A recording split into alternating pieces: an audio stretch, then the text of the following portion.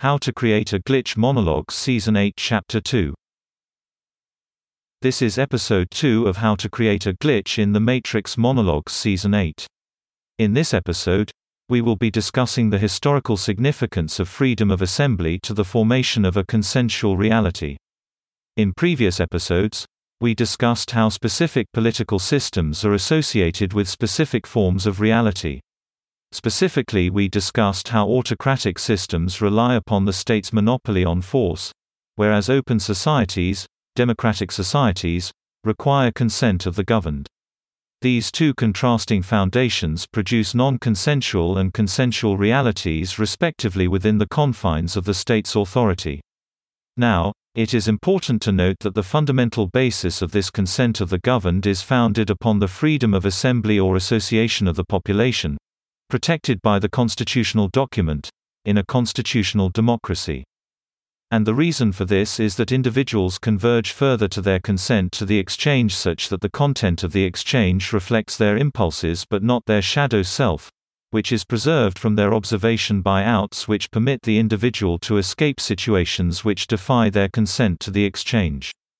In other words, what I am saying is that the right to freely assemble and disassemble is inherent to or required for a consensual expression of identity, preserving the shadow self of an actor.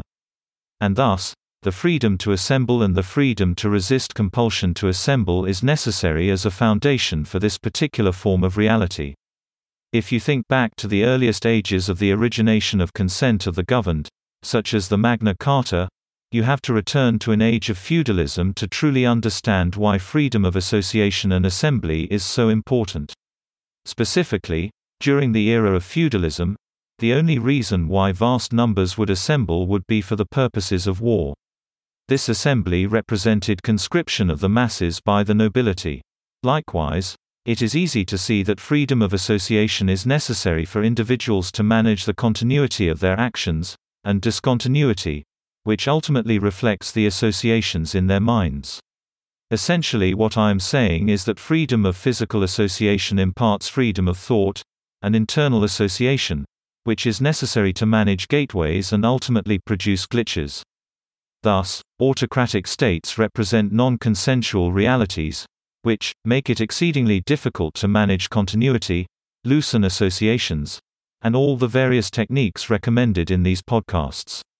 In this way, it is fair to say that glitching is the ultimate manifestation of your freedoms.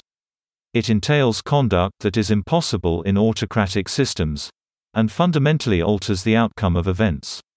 Thus, the development of democracy is an important step in the final recognition that reality is a simulation. From this point we can see that it is not a coincidence that simulation theory is most commonly held in democratic countries. But likewise, in population centers where there is the greatest degree of freedom of assembly and association, embodied by places where population density is not so high that assembly becomes non-consensual, simulation theory should also be more commonly accepted. Thus, we can see that population density and system of government play a role in the common acceptance of simulation theory. Anyway, that's the end of the podcast for today. If you enjoyed it, please like, comment, and subscribe.